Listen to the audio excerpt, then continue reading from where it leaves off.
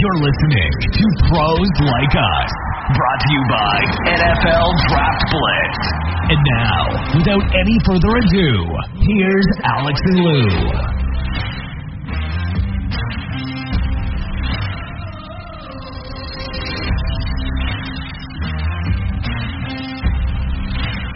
That's right, gang. We are back and better than last week, we hope. The preseason is upon us. We have football. The Hall of Fame game was last week. As we record here Thursday, we've got a couple of games tonight. This weekend is going to be chock full of games. We're going to look back a little bit later in the show on the Hall of Fame inductions. Josh Allen's big contract, maybe a little Hard Knocks, and some other tidbits here and there. But right now, let's go ahead and bring in our guest. Joining us now is a 2019 Division III National Champion, first-team All-American wide receiver Andrew Kaminsky from North Central College Cardinals, number 11 from Naperville, Illinois. Andrew, how you doing? I'm good, guys. How are you? Thanks for having me on here. Last year, you guys didn't play due to COVID, no games, season's canceled. Take us through what type of work you've been doing to kind of stay sharp and continue to improve. I've still been getting my workouts in, so I do all my football-specific training, all the film study. Film study is huge. So instead of watching all these new TV shows that come out, everyone watches Outer Banks, all that new stuff. I'm sitting watching film. You can't have enough film study. That's where I get most of my preparation. And then with being local with my college, I'm able to still get around with all the guys. We do 7-on-7s twice a week in the summer. And then we do a whole bunch of one-on-one sessions. So being local and being close to campus was a blessing. We were able to still get the team together, us seniors, and get kind of like captain-led practices going. When's the last time you were in a tackling situation? Would have been the national championship game in 2019 was the last time I was tackled. I'm excited. My body feels better than it has, so it's technically we all got like a redshirt year. So I got to take a year off and just get your body better than what it was. So I gained about 15 pounds, so I feel pretty good. Where are you at right now? You played last season at, 190? What are you right now? I'm at a solid 200, 204 right now. How does the extra muscle help you during practice when you're doing the drills out there and running routes? I just feel more endurance. I just feel that my body could take a lot more than what it used to. I can go and take hits and get up totally fine and not feel anything the next day with instead of playing at where I used to play 180, 185, where I would take hits and by week 4 or 5 my body's starting to say, okay, yeah, you're sore. It's time for you to get some more and more recovery in. So we've mentioned the national championship in 2019. You guys were 14-1, kind of flew through the season for the most part, 52 points a game. You had all sorts of personal accolades. What was your most memorable part of that season, Andrew? Raising that national championship trophy is something that I'll never forget. But what a lot of people don't realize is what sticks to me and what I think was the real turning part of our season was that 35-21 loss to Wheaton.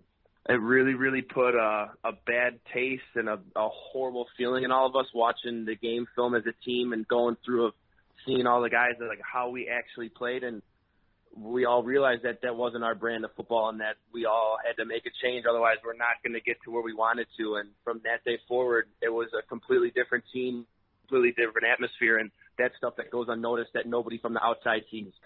Now, I'm going to read this stat line from 2019. So we're going to have to, rather than the team, we're just going to focus on you for this particular question. You had 133 receptions, 2,016 yards, and the one that just blows me away is 31 touchdowns personally. That's not a team stat. That's just you personally. So for everybody listening, let that sink in a little bit. What were the keys that led to such a monster stat line for you? It was the preparation and the film study I put in. I know my opponent better than they know themselves. I know how they play in a certain 3x1 sets, 2x2 sets, heavy personnel, 11, 12 personnel. I know exactly how they're going to play. I know exactly how they tip off their coverages. But then a lot of it was me having a personal relationship with our quarterback last year. Me and him had a lot of trust in each other. We've been best friends since, I want to say, freshman year of high school. we go back. So just having trust in a quarterback and him trusting me, and then the coaches putting me in the right spot. Not be afraid to make the big play when you're out there. You can't be afraid for when the ball's coming your way. You can't be afraid of it. You want to say the ball's mine, and when it's in the air, no one else is taking it from me. Who is the quarterback? I was going to say that's Brock, right? Yeah, it was Brock. Okay, you got to shout him out. I mean, this is your buddy too. Yeah, of course. Yeah, that's Brock. That's Brock Rudder, correct?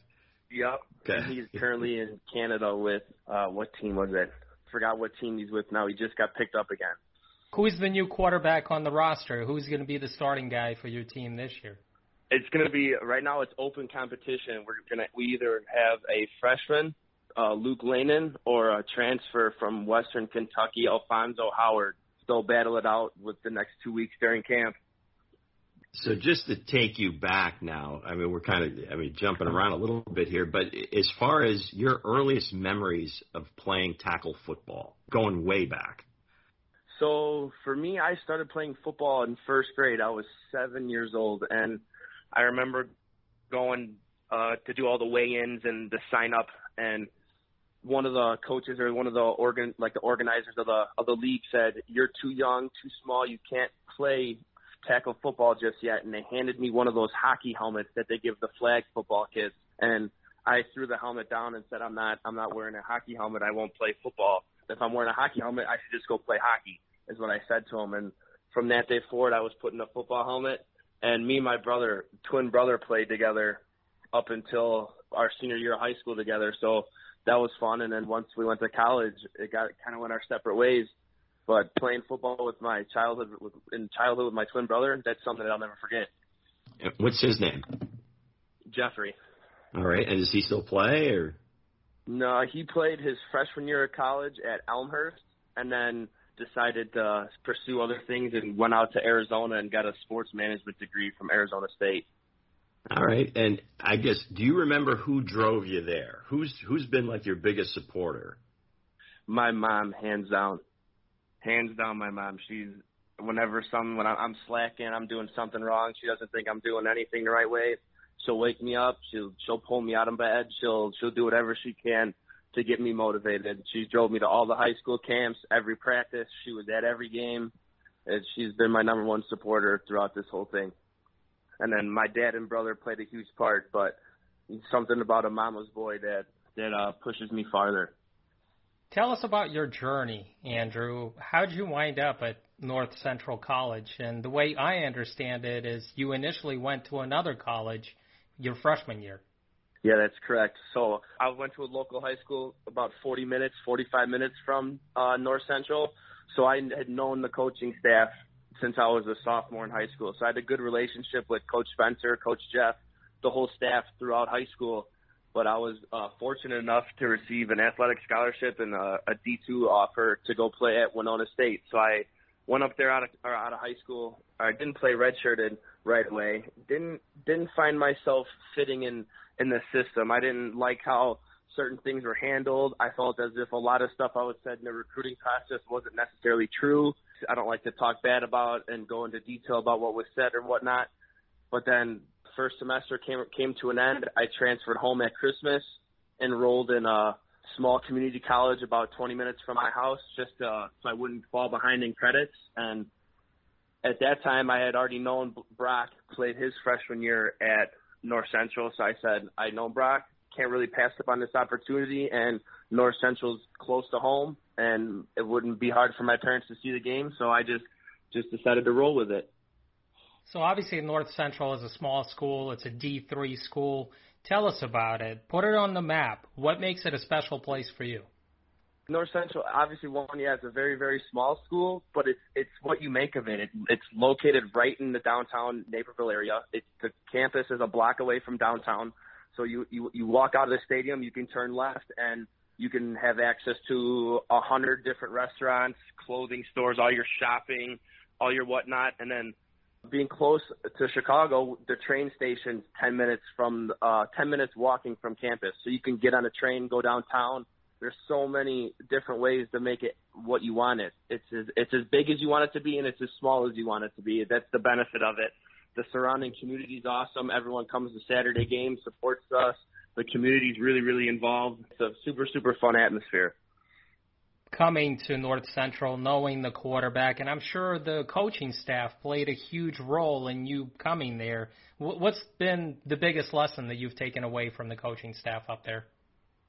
There's two of them, and one of them is just, I wouldn't say it's anything that they taught me, but they showed and they actually care about their players. They want us to be better young men before being a better football player. Being around the coaching staff, they've taught me to attack adversity. They told me to chase something that's hard, chase a God-sized dream. When you have something like that, and it's like your dream should scare you, is what my coaches say. So it's something that you have to work for.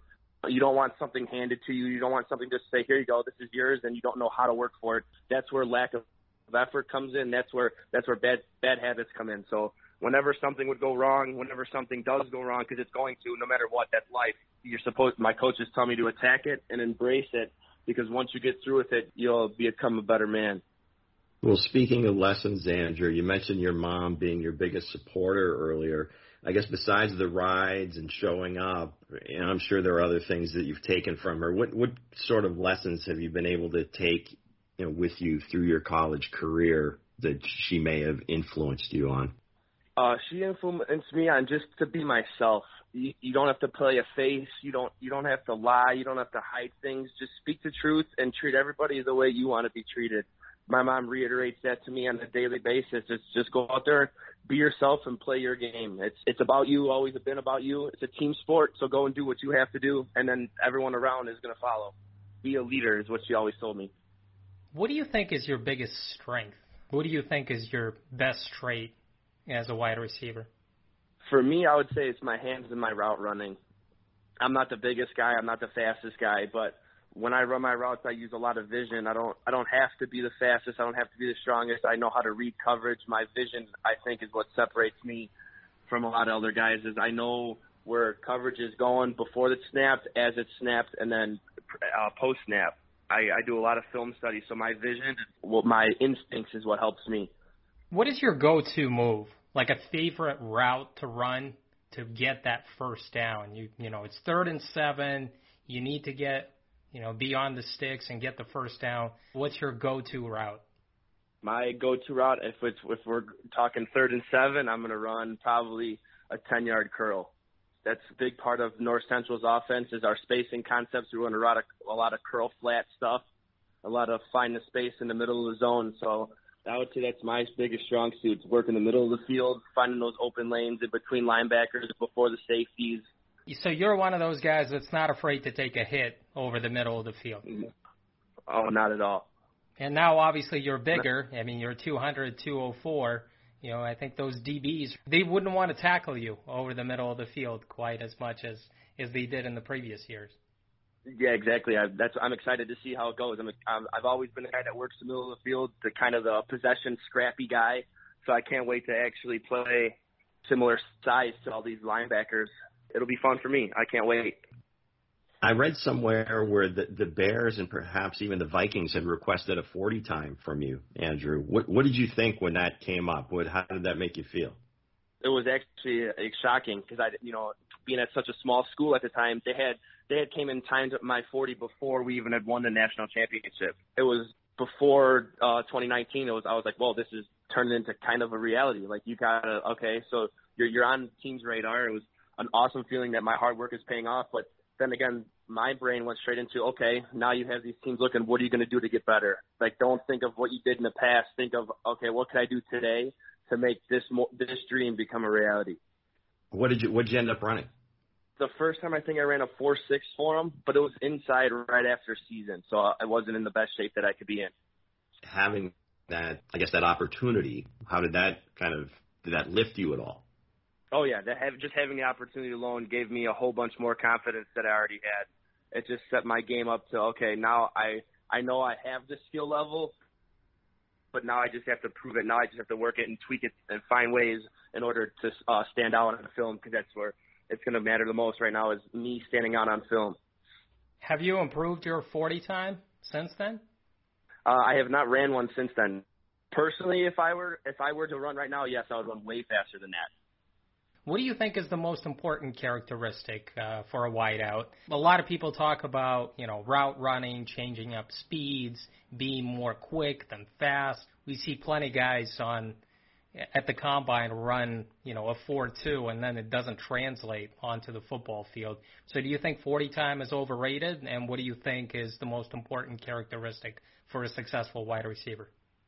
I don't necessarily think the 40 time is overrated. I think it matters. I just don't know how well it correlates to the game, really, because there's not very many times in a game where a player, let alone a receiver, a DB, a running back, runs strictly 40 yards without anybody touching them. I don't think it matters a whole lot, but it definitely does. Speed matters. Obviously, speed is important, but for a receiver, I would say the most important skill, obviously they have to be able to catch the ball, but I think they have to be able to adapt on the move, be able to adapt on the fly, and how quick does your brain translate with what the defense is doing.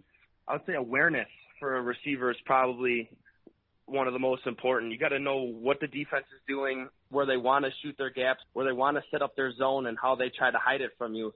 But as a receiver, you're supposed to know all that before the route's running, and if you can, and if they roll coverage during a route, then you have to know what they're doing post-snap. So I think awareness and just adaptability for a receiver is most important. We read that you're a big Rams fan. That's your favorite team in the NFL. Oh, yeah. Did you become a fan of theirs when they were still in St. Louis, when they had Marshall Faulk and Torrey Holt? Oh, yeah. I was a fan. Yep. That was early on in my childhood with the Greatest Show on Turf. I was more of a fan. Torrey Holt was one of my favorite receivers growing up, but when I really started remembering Rams football is when they had like Mark Bulger, Steven Jackson, all those guys. That's where I was 4th, 5th, 6th grade, so I started to actually understand the game of football. So right now, the expectations are at an all-time high for the Rams. What do you think of the Matthew Stafford trade, and will he be able to deliver a Super Bowl? I mean, I love the trade. It's a little risky since you don't know how many years he has left in the league, but for what the Rams are trying to do right now, we needed a quarterback to complement our Super Bowl-ready roster. So, I mean, within the next 2 years, as long as we have Stafford signed, I would say it's Super Bowl or bust for them. Can they live up to it? I mean, Sean McVay is kind of putting on the pressure on himself and Matthew Stafford. Yeah, no doubt. It'll be exciting to watch. As you enter your senior year, is the NFL a dream or a reality at this point, Andrew? The NFL will always been a dream of mine, but now that I have my name is out there, I've ran 40 times for the Bears and the Vikings. I've been in contact with other teams, so right now I'd like to think it's a reality, but I'm in the present. I'm in a present guy, so I do whatever I can day by day to make sure that dream can become a reality, because if you get lackadaisical and you stop working and stop training and stop keeping your body in shape, someone's going to pass you up and take your opportunity. All right, Andrew, so we're a few weeks from the new season. You haven't played in some time. What are your expectations for this season, team first and then individually? As a team, I don't expect anything less than to win another national championship. We have 16 out of our 22 returning starters. We got an extra freshman class coming in. We're going to have a roster of about 160 guys. So we're going to have depth. We're going to be healthy. And as a team, I don't see how we don't repeat. And then for myself, it's to keep my body healthy, to do what I have to do on the field, to give me an opportunity to play at the next level. But most importantly, since it is my senior year, to coach up and make sure all the guys underneath me, the freshmen, sophomores, and juniors that are going to be taking my spot the next 4 years, are that they're ready and that they can come in and fill my shoes and that North Central can keep going. Because that's what it's about, is the future. All right, Andrew, I want to tell you this is great. I love your attitude, great insights on the game. Why don't you let our listeners know how to find you on the socials? All right, so my Instagram is just Andrew Kamienski, all lowercase. And then the last name spelled Kamienski. And then Twitter is just at Andrew Kamienski, all lowercase. And then all I have, and then Facebook is just my name as well, Andrew Kamienski. I keep it pretty simple. I'm not a big social media guy. I try to stay off it. All right, man. Have a great season. Thanks again. Yeah, thank you guys for having me. Thanks again to wide receiver extraordinaire, Andrew Kamensky. Good luck this year, Andrew. All right, Alex. Hall of Fame this weekend. Biggest class ever. 2 classes. So many guys went in. Anything come to mind? Did anything stick out to you? We got to go with Peyton Manning, Lou. I mean, that's probably he gave a great speech, and he's just a guy that you imagine staying around the game. He's got to be involved somehow. I don't know if he's going to be a GM or a president of some franchise, whether he's going to be an analyst or a commentator. I mean, that would be really entertaining because he could be on the Tony Romo or John Gruden type of level. He may be even bigger. He's such a likable character. You know, somebody wrote a column that maybe he would be the next commissioner of the NFL down the line. I mean, that's a possibility. He wouldn't be as hated as Roger Goodell. So Peyton Manning, for me, just is a guy that revolutionized the position because we've never seen a quarterback go into the line of scrimmage and just dissect the defense and know what he has to change. You know, audible. Nobody audibled quite as much as he did, because the plays usually came from the sideline, but he was like an extra coach. He knew more than the offensive coordinator out there. He read coverages. He went through his progressions. He was always able to find the open man. Peyton Manning is just on another level, a legend. And where would you put him, like, in your rankings? Because I would assume Tom Brady has got to be number 1. That's hard to argue with just based on what he has accomplished and all the Super Bowls that he's won. Joe Montana has to be number 2 just because he went 4 for 4 in the Super Bowls. Didn't put up the huge numbers that they put up now, but it was a different era. Would you put Peyton Manning at number 3? I don't know. That's a good question. I think the cerebral part of the game, I think you got to put him right at the top. Right? He made the most out of his athletic ability, you have to say, because he wasn't the most athletic guy. He's a big dude, a good arm, a really good arm, but, you know, not a Marino arm, not a Mahomes or Rodgers or Josh Allen type cannon. I would say he's got to be in the top 5 just because of what he's meant to the game and kind of evolving these more open offenses. I don't know if anybody's ever going to get to his level between the ears, or as Coach Spagnuolo would say, chin to hairline. Again, I'm different. Maybe it's a personal thing. I don't put Brady at the top. I think he's been involved in, obviously, with 7 Super Bowls. He's the best winner the game has seen, and he's done the most with what he has. But as far as and again, that's what I always get a little caught up when people say the best. I mean, is it the most wins? Is it the most big wins?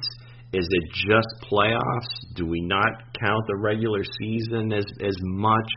You probably wouldn't, because you want to see the best guys perform on the biggest stage. Montana's always been my guy. And again, like you said, and it makes sense, no, they didn't throw the ball nearly as much. But, geez, I mean, when the game was on the line, was anybody cooler than him? Was anybody able to get his team together as good as him? Put him at the top. And again, that's just a personal thing. Maybe Brady second because of those wins. But third, I mean, I like Marino. I mean, I guess guys more from my era, let's say. Okay, I'm a little longer in the tooth. Elway, Marino, Kelly. I tend to, push those guys up a little bit, I guess. For me, Montana was number 1 for the longest time, but it's hard to argue based on what Tom Brady has done throughout his career. He didn't have the type of team that San Francisco had when Montana was winning those Super Bowls, because that was more of a complete team. The Patriots always had a good defense, but they didn't have those offensive weapons. Brady, a couple of those Super Bowls, he won with almost nobody, to be honest. But I'm not saying nobody, but he didn't have, Jerry Rice. He didn't have John Taylor. He didn't have Brett Jones. It's not a knock against Montana, because Montana did everything that he could have. He went to the Super Bowl 4 times and came away with the win each time. It's tough to argue with Tom Brady, and especially what he did this year. He probably had a more complete team this past year with the Bucs, But the fact is, coming in at 43 years old and winning the Super Bowl, playing with an injury, he took it to another level. He took it to a historic level. And yes, Super Bowls do matter. And that's the reason. Absolutely. I mean, it's if you have a very good playoff record, if you're able to go far to the AFC or NFC championship game or the Super Bowl, obviously it carries a long way. I can't put Dan Marino in the top 5. Like, I have great respect for his arm and what he did, and he did more with less pieces. And obviously he went to the Super Bowl one time, but he never won it. And that's it. So ever since when this started, as far as people making lists and saying, this guy, that guy, it's really hard to compare the eras. But no, you cannot denigrate anything that Brady has accomplished, and he's got to be in the conversation, of course. But just a personal preference, I look at it as, if I'm in the fourth quarter and I'm behind, there's nobody I would rather want, behind the center than Joe Montana. Yeah, Patrick Mahomes is going to be out there, but again, these are personal things because those are my guys. I would probably make a case for John Elway. That's also my era. The fact is, he went to the 4 Super Bowls and lost. And then in the latter part of his career with Terrell Davis, he won those 2 Super Bowls. Right. So to me, him and Peyton Manning are on par. I do have Peyton Manning at number 3, but I can't make a case for John Elway being number 3 because we've never seen an athlete like him. We've never seen a guy with his arm talent, and what he did. At Denver, he also didn't have the weapons for the longest time, and he still took the team to the Super Bowl in all those fourth quarter comebacks. I mean, Elway was he carried that team, and I know firsthand. The Chiefs were on the other end of a lot of those fourth quarter comebacks. And it just was always a scary moment. And until, Montana came to the Chiefs and that one, the one Monday night game that they always show the highlight reel where Montana brought them back at Mile High at the end of the game to win it. And it was just like, wow, is this what this feels like? Okay, this is pretty cool. And he was an older guy then, right? He was. And imagine Peyton Manning could have won a few more Super Bowls if it wasn't for Brady and the Patriots. Because he couldn't get over the hump. He couldn't win the game. And they were in the same division for years before realignment. They were in the same division. To me, when Peyton Manning went to Denver, and he already wasn't the same quarterback, but the fact is, he still put up some gaudy numbers, and then he won the Super Bowl with the Broncos. I think that showed a lot to me. Winning the Super Bowl with 2 different teams and already in the twilight of his career. I have to put Peyton at number 3, and then I'd probably go Elway at 4, and then I could make a case for a guy like Drew Brees being at number 5 or Aaron Rodgers before I put Marino. Marino is in the top 10, but there's no way that I can put Marino in the top 5 because he's never won a Super Bowl. Right. Well, and again, that's, if that's going to be one of the qualifiers, he's never going to, he's like Charles Barkley in basketball. It's hard to put him above guys that have taken teams on their backs and pushed them through championships. Speaking of Brady, he was in attendance at Peyton's Hall of Fame speech, and in pure Peyton fashion, he did troll him a little bit. And I'm sure, you can go on YouTube if you haven't seen that speech, but basically he was talking about the length of speeches, and that was one of the big things this year is they were limited to 8 minutes. So a lot of the, just thanking every single person and almost telling a story about each person where these speeches have gone on for forever. He made some jokes about the length of it, how Ray Lewis was just finishing his speech from a few years ago, and then talking about Brady when he's eligible in the year 2035, that the speech will just be Tom posting his on his Instagram account. And the fans, as soon as he mentioned Brady, there was a lot of boos, so that was pretty fun. But Peyton's speech was, you mentioned him as commissioner. It was almost presidential, right? It was almost like he was running for something. If there's an ambassador for the game of football, he would be it. That would be the job that he wants. I don't think he would want to be commissioner because there's so many legal things you have to deal with and dealing with the NFLPA and all that and disciplining players. He just wants to make sure that the game stays alive and well and remains America's game. His theme was just so on point, and he brought the history of the game in with the kind of a dream play that he went through with a lot of players' names. And it was just a really great speech. That's the takeaway that I get, is if there is like a true ambassador of the game of football, that should be his job. Maybe politics is in his future. Maybe he's going to run for Senate in Tennessee, or Peyton Manning could run for president in like 30 years. Who knows? I mean, you never know, and that would be kind of cool. But I want him to stay around the game because, I mean, he has been offered. He's going to. Job. He certainly is. I mean, one way, shape, or form, he made that clear. I just hope, because we can learn so much from him. I mean, like him being an analyst, I mean, he could just dissect the game and just explain the game to an average fan. And I don't think we talked about it on our show, but he and Eli are doing a package of 10 Monday night games where I think whether it'll be on ESPN2 or one of the ESPN platforms where you can listen to them kind of dissect the Monday night game that's going on at that time, which, seems a little weird because they have a Monday night team, but, I would imagine a lot of people that love to hear him, just like you said, you'd rather listen to those two talk about the game rather than, Levy and Greasy and Louis Riddick, although Riddick is, he's on another level. I'm also glad that Megatron got in. I mean, first time he was able to get in, and obviously he still harbors a lot of hard feelings towards Detroit, and it was pretty evident in his speech. But, Calvin Johnson is another guy that just revolutionized the wide receiver position, and he wasn't able to play for as long as I think we've all hoped for, but he was an amazing player. And Charles Woodson. I mean, Charles Woodson was one of the best athletes to come out of Michigan. When he won that Heisman, he went both ways, wide receiver and cornerback he played. And then he, became an all-pro at corner with the Raiders, and then he became an all-pro safety with the Green Bay Packers. So I have a lot of respect for those two men. Well, the takeaway that I mean, from all the speeches, because, again, I think maybe because of the limited time, that each person really devoted the theme as to how people can just come together. I mean, obviously relating it to football in some cases, but in some, really just more of the kind of like the social fabric of this country, and just talking about how different things. John Lynch with, huddling up. I mean, everybody in the huddle is different, but we listen and we work together and we do things. And he mentioned how the NFL is the biggest metaphor for life.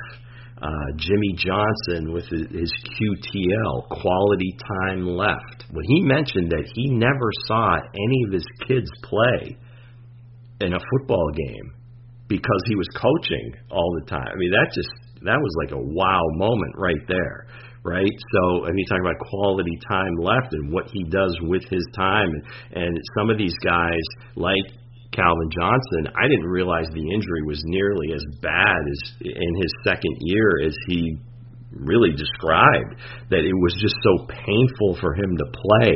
But again, he was talking about, people coming together and using different plant medicines. I mean, everybody just had a kind of a different message. So it was pretty cool to see the speeches. So that was one takeaway. The other takeaway was some of the hair on the bust. And I know some guys nationally have talked about it, but it's true. You always see the busts, and you see, just regular haircut, whatever. But Polamalu with the long hair, I think they're going to have to put his bust like on a turntable so you can see the back of it because the hair is so long. Edge with the dreads, right? Drew Pearson with the big fro from when he was playing. That was good. Faneca and Hutchinson with the long flow. Jimmy Johnson, of course, he's got the perfect part, and that's, obviously the bust looks more like him because that hair's not moving. It was very cool. Charles Woodson singing to his mother, and he said he would not cry, and he couldn't stop crying during the whole speech. That what he said to his kids. I mean, it was very impactful. I mean, I get a lot out of these speeches. It's just something that I like to watch, and just the emotion of it. It's pretty cool. Josh Allen, The Buffalo Bills just got a huge deal, Lou. I mean, it's 8 years, $258 million. And you know what? I mean, the one thing that really struck me is that he's going to be like 32 years old when he's going to be eligible for his next deal. So he can sign another one in another 7 or 8 years for another obscene amount of money. It's amazing, but, the Buffalo Bills and Josh Allen finally got it done. The numbers only go up, right? That's the big question. And obviously, they now have him locked up for 8 years. This is a 6-year extension. The big money doesn't start for a couple of years, so they've got some time. The TV money will continue to rise. The salary cap will continue to rise. And I think that's what all the teams that are signing these quarterbacks are banking on, because otherwise they're going to have a heck of a time trying to manage the cap. Earlier showed Lamar Jackson and Baker Mayfield now. Does Baker Mayfield all of a sudden get more money? I mean, because, he signs after Josh Allen? I mean, will the Browns really do that? I don't think so. I mean, they have to, especially if Baker and the Browns go to the playoffs once again and make a run. I think this season will determine a lot. Last year, we saw flashes of Baker Mayfield, and the Browns went to the playoffs, maybe in spite of him sometimes, but, we'll see what type of player shows up this year. If the Browns go to the playoffs once again and maybe make a run to the AFC Conference Championship game, it would be very difficult to not give Baker a new contract. And you know that all these quarterbacks get huge money. I wouldn't put it past them that Baker is going to get like $200 million. Now, the Browns are really into analytics, right? I mean, that's their whole thing with their GM. I don't know. I mean, I look at this and I say, you've got, Mahomes or whatever, $45 million average, Josh Allen now $43 million average, Dak Prescott around $40, and then, whatever, Kirk Cousins, you got some, Aaron Rodgers is up there as well.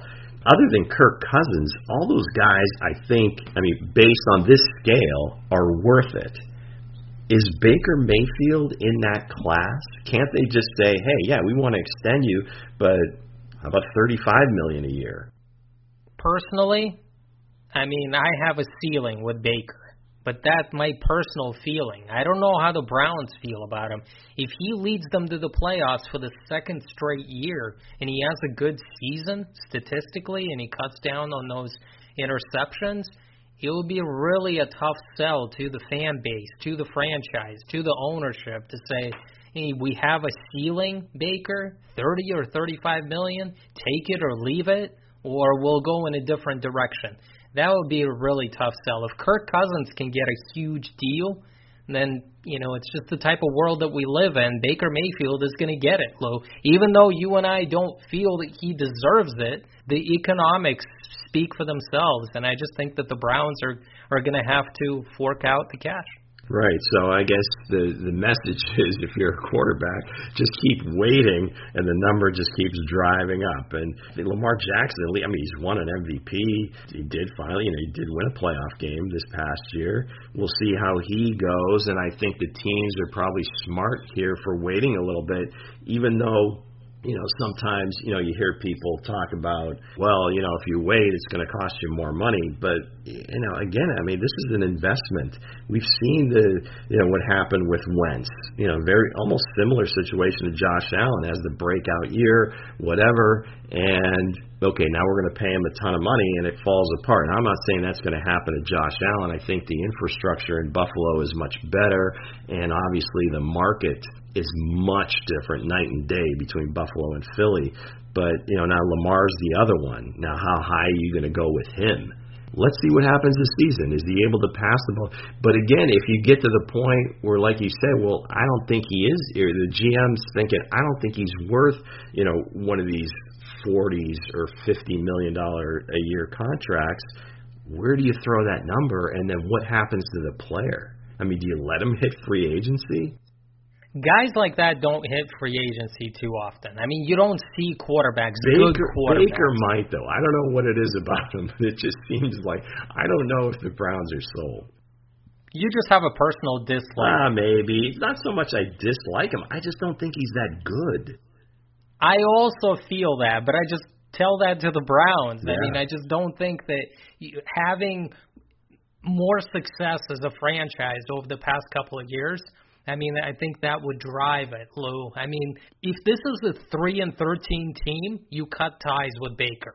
No question about it. But if you go 11-6 and you get into the playoffs and then you win a couple of playoff games, I mean, that's more success than the Browns have had in the past 30 years.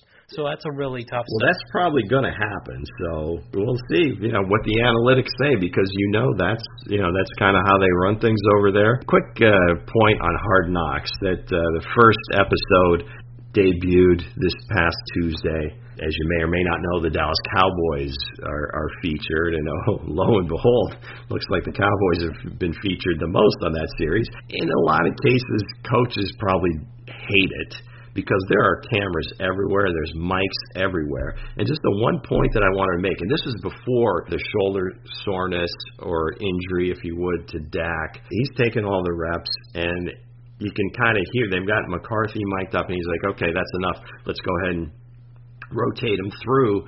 And Dak's not having it. He doesn't want to leave, and then eventually he relents and starts walking up. But as he's walking up, he's throwing F-bombs. He's saying, I sat out enough last year. I need to take these reps. I need to take all the reps. It was a pretty neat thing to see, and just for the competitiveness that he has. You've heard legendary stories about Brady not wanting to give up reps in training camp or practice or whatever. But you like to see that from Dak. I just hope his shoulder's okay. Evidently, they might be doing another MRI, so I don't think they're at the panic point yet.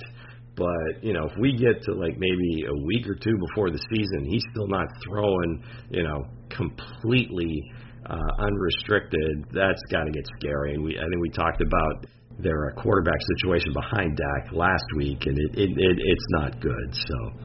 How does Jerry and the Cowboys feel right now? I mean, they must be sweating it out, because they gave a huge contract to Dak, and they don't know if he's going to be fully healthy or not. Stay tuned. I mean, this is a situation worth monitoring. Today we've got a couple of preseason games. We've got the Pats and Washington, and it'll be interesting to see. We'll see Cam Newton.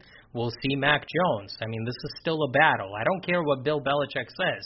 The quarterback who takes care of the ball and makes good decisions and is accurate with the football, that's the guy who's going to win the starting job in week 1, and that might be Mac Jones. He is getting better. And in another preseason game, it's the Steelers versus the Philadelphia Eagles, and the Eagles aren't very good. I'm keeping an eye on Pittsburgh, because we know Big Ben is the starter, but I want to find out who the backup is going to be. Is it Mason Rudolph or is it Dwayne Haskins? Because whoever wins that job, that's the guy who stays on the roster. Whoever loses, I can't imagine the Pittsburgh Steelers carrying 4 quarterbacks, right? Right now they're carrying 4 guys. They've got Dobbs, they've got Haskins, they've got Mason Rudolph, and Big Ben. Maximum, I would assume they would carry 2, maybe 3, if Haskins doesn't win the job, and they would want to protect him. That's something to keep an eye on during these 2 preseason games. I got to believe Haskins is going to get a ton of reps in these preseason games. A ton. They got to see what they have in him.